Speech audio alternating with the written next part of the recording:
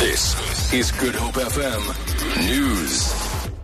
Die Kaapstadse polisie het bevestig dat 3 verdagtes in hegtenis geneem is in verband met die dood van die tiener Franziska Blochliger in die Tokai-woud. Die verdagtes van tussen 22 en 27 jaar is vroeër slegs vir ondervraging aangehou.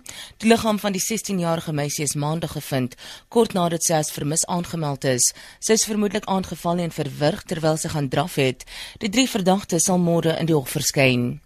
Die vrou wat daarvan beskuldig word dat sy Zefnie Nis 19 jaar gelede ontvoer het, sal vandag weet wat haar lot is.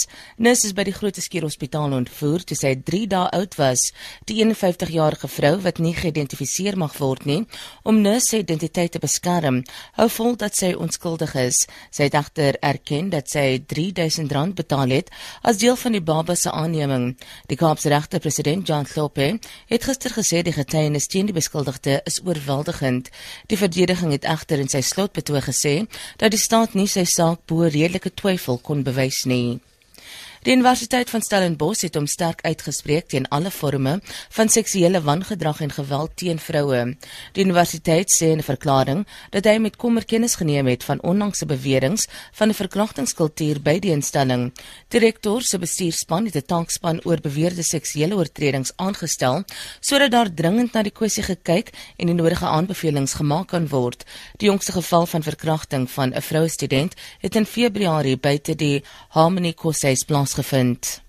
Meer as 40 broodbome wat byna 'n jaar gelede naby Jansenwil in die Oos-Kaap gesteel is weer by Addo geplant en dit blyk dat hulle weer groei.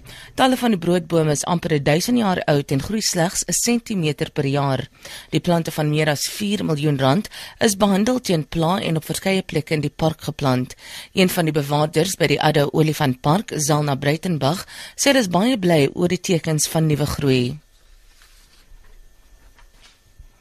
Wat se blare weer uitkom. Ons gaan hulle nog steeds moet monitor. Dit word gedoen op 'n maandelikse basis, maar veral as ons baie sterk reën gehad of selfs wind, moet ons seker maak dat ankers is stewig vas, want hulle kan gly om sodoende seker te wees dat die wortels gestabiliseer kan word en kans het om te groei.